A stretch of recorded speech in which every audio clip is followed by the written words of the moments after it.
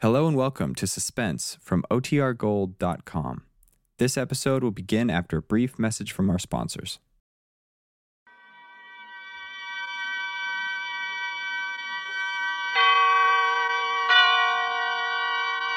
And now, tonight's presentation of radio's outstanding theater of thrills, Suspense.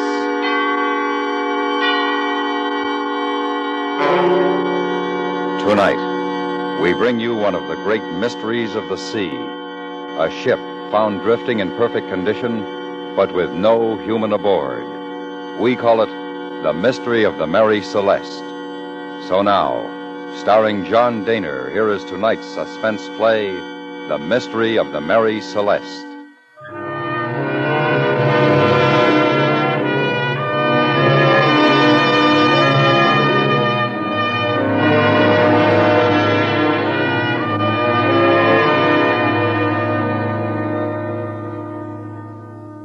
On December 9th, 1872, the American brigantine Mary Celeste was discovered adrift and derelict close off the coast of North Africa. She had sustained some storm damage, but she was still an able ship. Her sails were set, her cargo was intact, conditions in her cabins and forecastle seemed normal. There was no evidence of violence. Yet not a sign was found of the crew that had manned her. Officers, men, and the captain's wife had vanished, and no acceptable explanation of their disappearance has ever been advanced. Perhaps this is that story. It would start in New York City's Harbor District on the night of November 7th, 1872, the eve of the Mary Celeste's departure from that same harbor.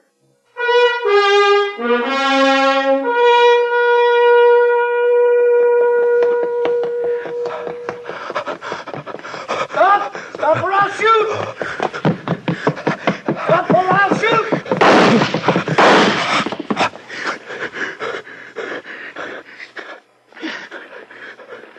What is it, officer? What's the matter? Did you see a man running past this way? No, I didn't see anybody. I heard the shots. Who is this you're after? He just killed some people. Listen. What? Thought I heard something. But I don't now. Who did the man kill? A young girl. And the man she was with. And then he killed the girl's mother. He's a maniac that we've got to get. I'll look down this way. Well, I'll help if I can. All right. 4 men from the force will be here shortly.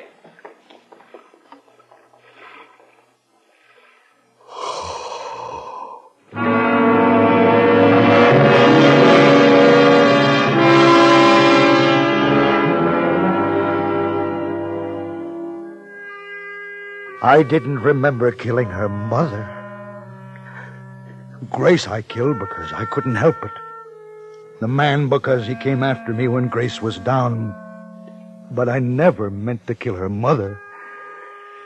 And when I heard that I had, I wondered if the officer was right. And that I was insane.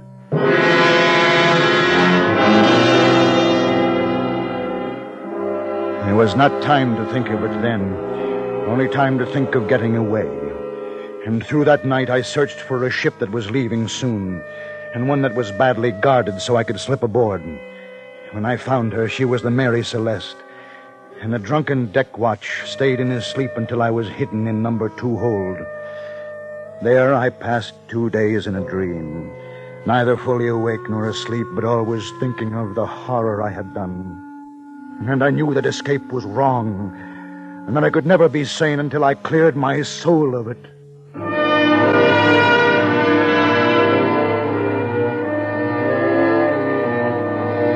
On the 3rd morning, I proceed to make my presence aboard known so that I can go to the captain and tell him of my crime and take the consequences I so richly deserve. I climb to the deck and am immediately seen by a crewman. Lindley, look. Who's that? Who are you, mister, and what are you doing aboard? My name is Sam Newcomb, and I want to talk to your captain. You'll talk to him right enough, whether you want to or not. How'd you get on board? You'll be lucky if you didn't stand the 12 to 4 watch your last night in port, because that's when it was. You're uppity for a stowaway, aren't you? You're no better than a thief. I admit that. I want no trouble with you. Please, take me to the captain. I'll talk to him and no one else. You take him, Bull. I'd better stay forward. Come on, Newcomb. You're gonna make the rest of the trip with us. You better drop your airs or there'll be trouble. I don't have any heirs, and I don't think you'll be troubled with my company. Oh, you mean you don't think you'll quarter with the crew? No. You expect to be with the officers like an honored guest? No. Where then? I don't know. You act like you're daft. Don't you say that. I'll... You what? Nothing. I'm sorry. I want to talk to you, Captain. You watch what you do or say, you'll be over the side.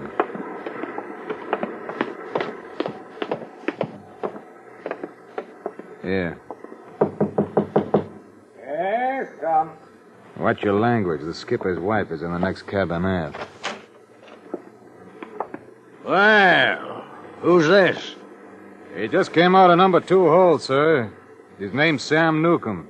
Got aboard on the 12 to 4 watch hour last night in. Hubbard's watch. He'll answer for it. Well, Newcomb, what do you have to say for yourself? Well, I'd like it if I could talk to you alone, sir. Now, that's all, Bull. Tell Hubbard I'll want to see him as soon as he's off watch. Yes, sir. You realize, Newcomb, that you've committed a crime by boarding this ship without permission. And probably without passport or any other papers, I suppose. I know, sir, but when I tell you why... Now, I'm not a bad man, sir. Nothing like this ever happened before, but something drove me.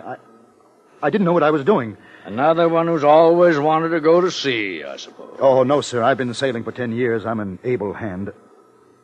I came aboard because... I had to get away. You're in trouble? Yes, sir. I don't think it was my fault, but... Oh, I am wrong. What kind of trouble? Well, there was a girl, sir, who I was in love with. I don't know what came over me, but... Yes? What'd you do to her? I found her with another man, and... I just had to get away, sir. Lovesick, eh? Well, that doesn't condone... Ben? Oh, yes, my dear. Oh, I'm sorry. I thought I heard you talking. Yes. This is Mr. Newcomb. He came aboard illegally the night before we left. Well, where has he been? It's 3 days. In number 2 hold, ma'am. Have you had food and water? No, ma'am. Why haven't you come to us before this? I don't know, ma'am. He was going to tell me why he came aboard. I don't suppose it's important to anyone but me. I felt that I had to get away, and... It was a girl. I almost guessed that. A broken heart? I thought it was.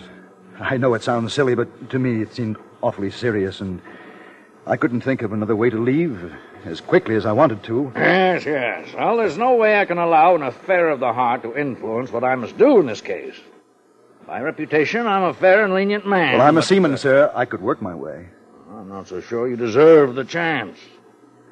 Whatever you say, sir. Ben. Oh, please, Grace. Grace?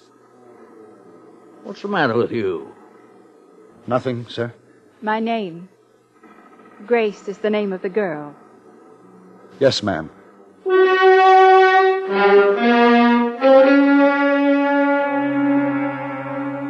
It was learning that the captain's wife was aboard that made me change my mind about telling him the truth. When I talked to him, especially after his wife came, everything was turned about. It was as though I was the captain and the stowaway was someone else. It was as though my wife, my Grace, had come in from the next cabin, and together we talked to this stowaway. And we felt sorry for him and wanted to be kind to him.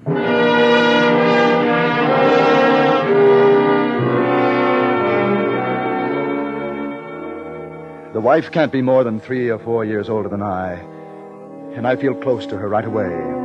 I think that even if she doesn't know what I've done, she understands me. It is a good feeling to have one friend on the ship. Through her, please, I am sure I am not restrained, and instead sent to take my place with the crew in their forecastle.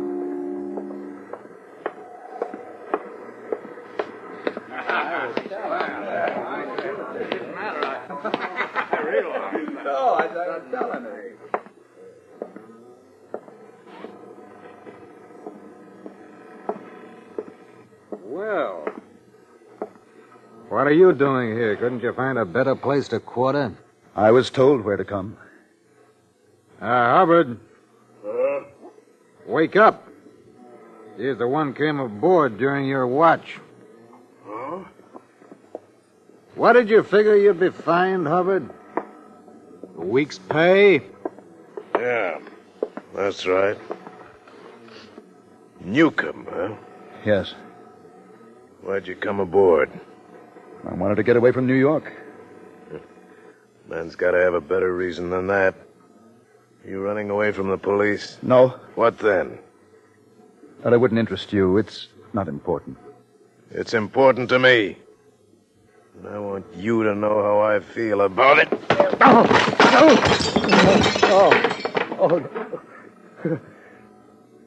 Are you going to get up? No. I want no trouble with any of you. You don't want any trouble. You caused me trouble, haven't you? I'll be called up in front of the captain because of you. That's done. There's no way I can change it. We got 3 weeks before we make Naples. You'll pay for it. I'll see to that.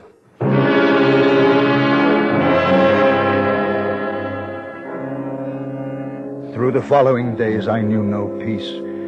There were 4 deckhands and a first officer, and although I had reason to fight because of the way they beat me and used me, I did not.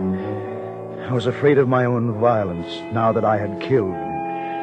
The one named Hubbard was the worst. His eyes were always on me, and I wondered why. There was a night when I woke to find him bending over my bunk. He was smiling, and from that moment on, even in sleep, I felt him watching me.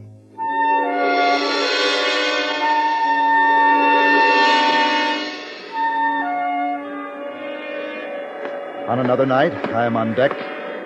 I'm crossing from port to starboard, and when I pass under the main yard, a marlin spike falls from aloft and sticks in the planks beside me, narrowly missing my head. I look up to see Hubbard smiling down at me from the rigging. I try to avoid him, but he drops to the deck to face me. I dropped my spike. I know you did. What are you going to do about it? Nothing. You take more than any man I've ever known, Newcomb. I'm not proud of that. But why do you keep after me? Why don't you leave me alone? Because I'm a curious man. I want to know truly why you're on this ship. Your story to the captain about trouble with some woman just doesn't set right. It's the truth. Not all of it. Why do you say that? Anybody ever tell you you talk in your sleep?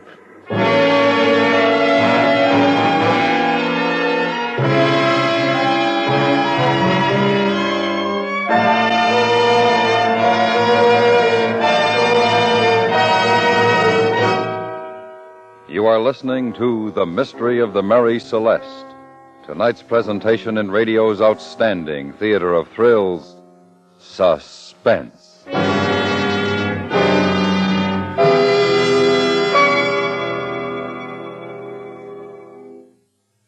We all have treasured possessions, keepsakes, and mementos which are irreplaceable regardless of cost. You'd be heartsick if you lost yours, yet probably you are risking their loss by fire every day through carelessness. So CBS Radio reminds you, don't give fire a place to start. Be sure all cigarettes are out before discarding them.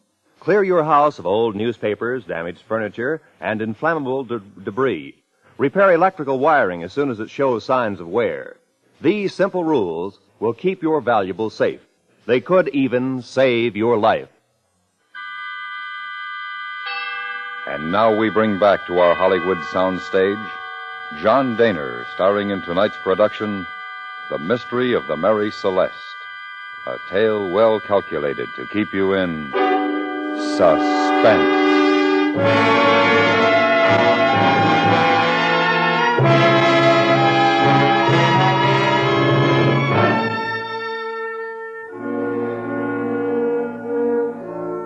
I had never been told that I talked in my sleep until the one named Hubbard said I did.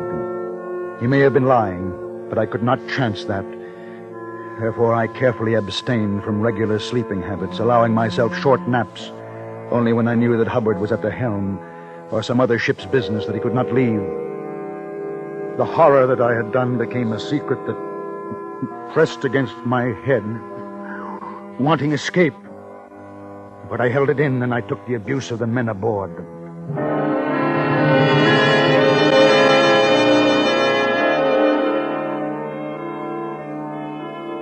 The only kindness and relaxation I find are during the moments when I chance to meet the captain's wife. Off watch one night, when it is not safe to sleep, I am alone, taking a cup of tea in the galley when she comes in. Oh, Mrs. Briggs. Why, Mr. Newcomb, I've been thinking of you. I haven't seen... Well, you look ill.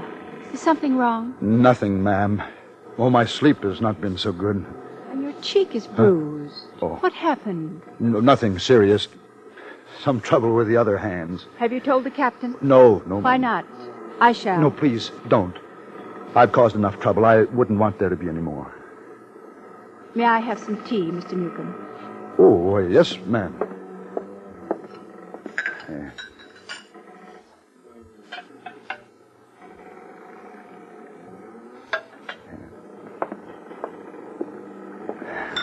Thank you. I think you're a very kind man, Mr. Newcomb. Oh, you do? Yes. To protect the other hands, for one thing.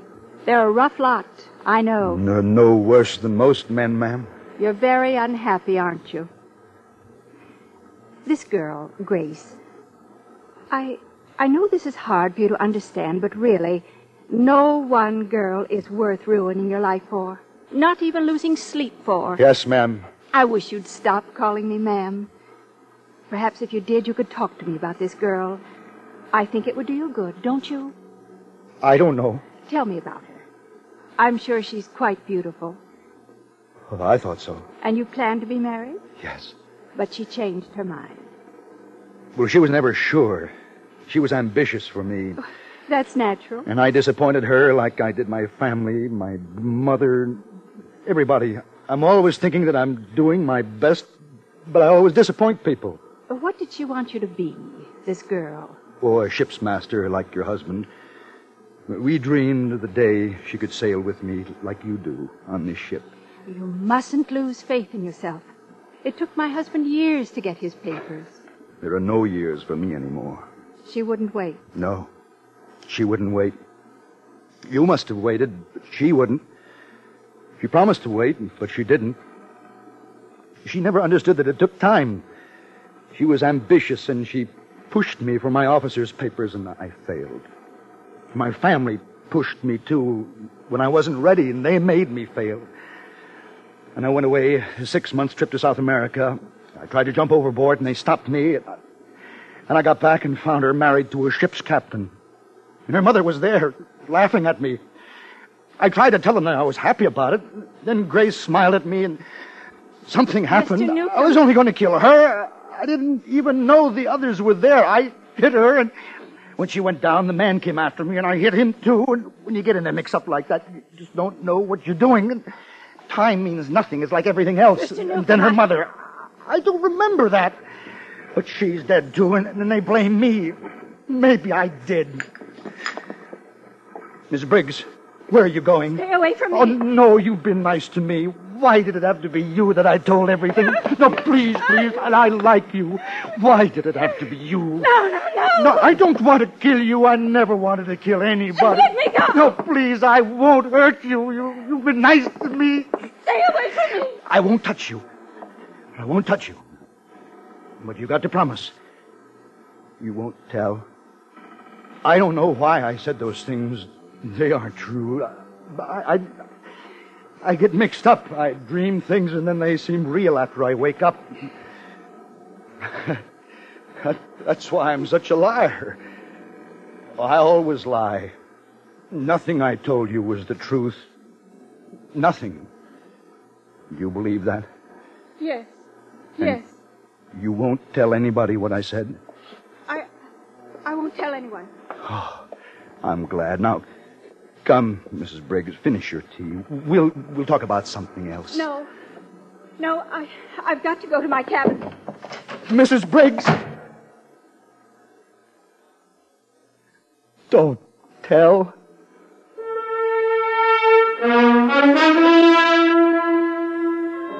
I knew she would tell, and so I hid. And went back to number 2 hole where I had felt safe before. I don't know how much time passed.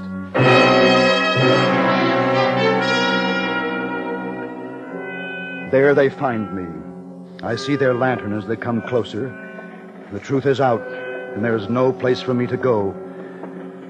So I stand up and wait.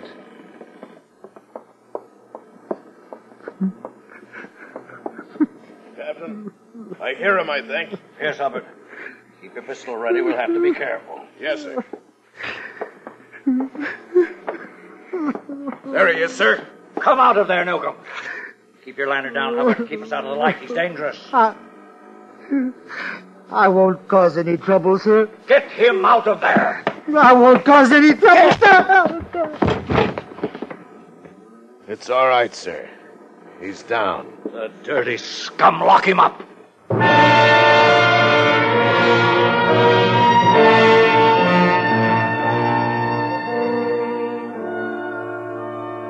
I am not sure how many days passed, but I found comfort in being locked up because I could sleep without the fear of Hubbard leaning over me, listening for what I might say.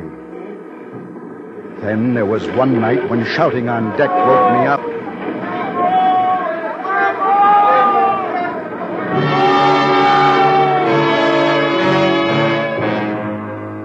I couldn't hear the words being in the middle of the ship, but soon the shouting stopped, and there was silence. It was a new silence that I studied for a long time. I heard no footsteps on the deck. I heard no voices. I heard no creaking timbers. It was a dead ship.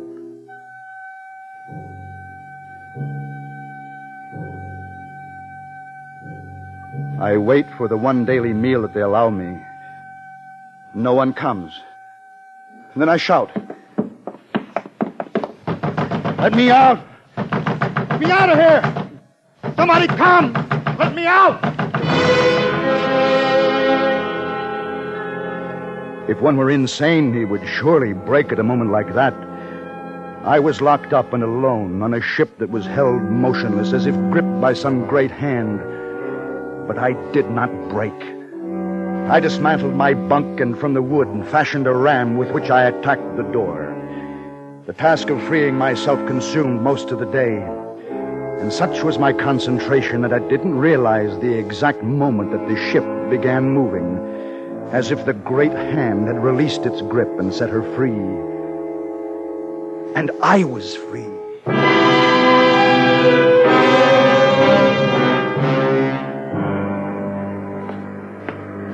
I come out on deck to find a cloudless sky and empty sea horizons all around, as if I am alone in the world.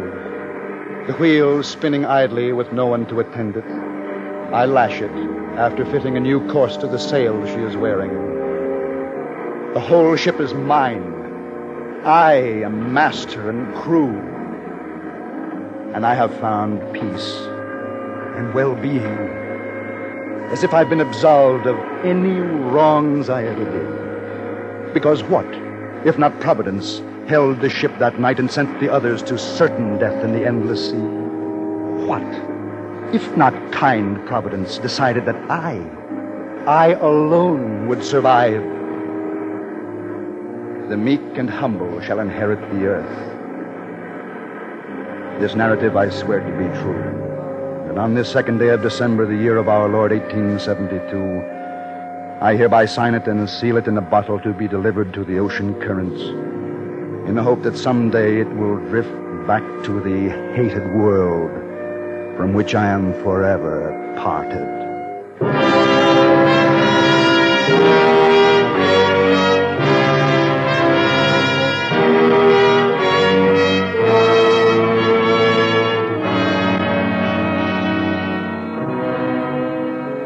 According to scientific theory, a strange phenomenon takes place now and again off the coast of Africa near where the Mary Celeste was found.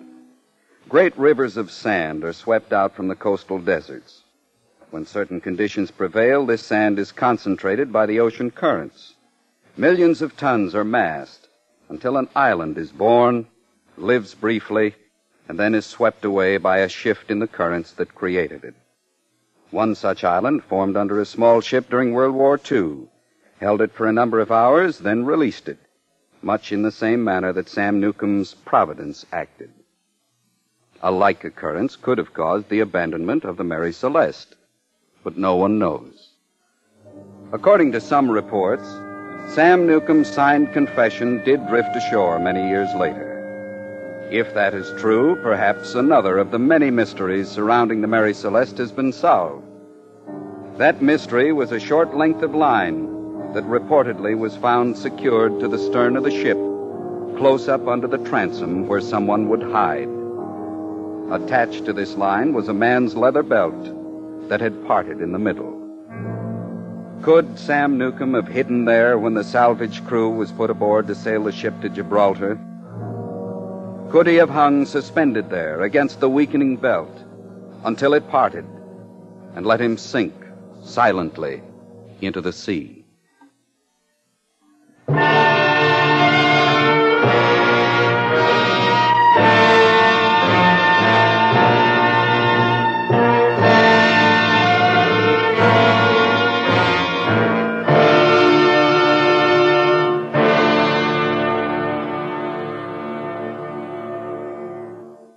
Suspense, in which John Daner starred in tonight's presentation of The Mystery of the Mary Celeste.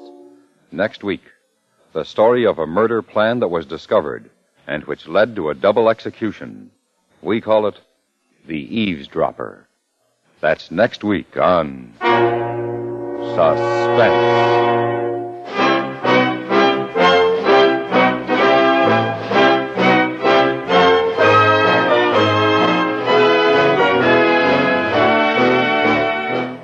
Suspense is produced and directed by Anthony Ellis. Tonight's script was written by Gil Dowd.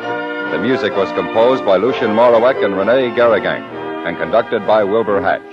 Featured in the cast were Victor Perrin, Joseph Kearns, Paul Fries, Ben Wright, Joe Duvall, and Helen Klebe. Have you heard any good Geiger counters lately? Better stick to the ones you own. The latest dodge of the lads in the lookout for easy money is to hold up a Geiger counter until any old used bricks make like solid uranium. Tomorrow night, our FBI in Peace and War tackles the slick confidence man with a rigged Geiger counter and a fistful of beautifully engraved uranium stock certificates. Be sure to meet the FBI in Peace and War on most of these same CBS radio stations tomorrow night. Stay tuned for 5 minutes of CBS News to be followed on most of these same stations by The Jack Carson Show.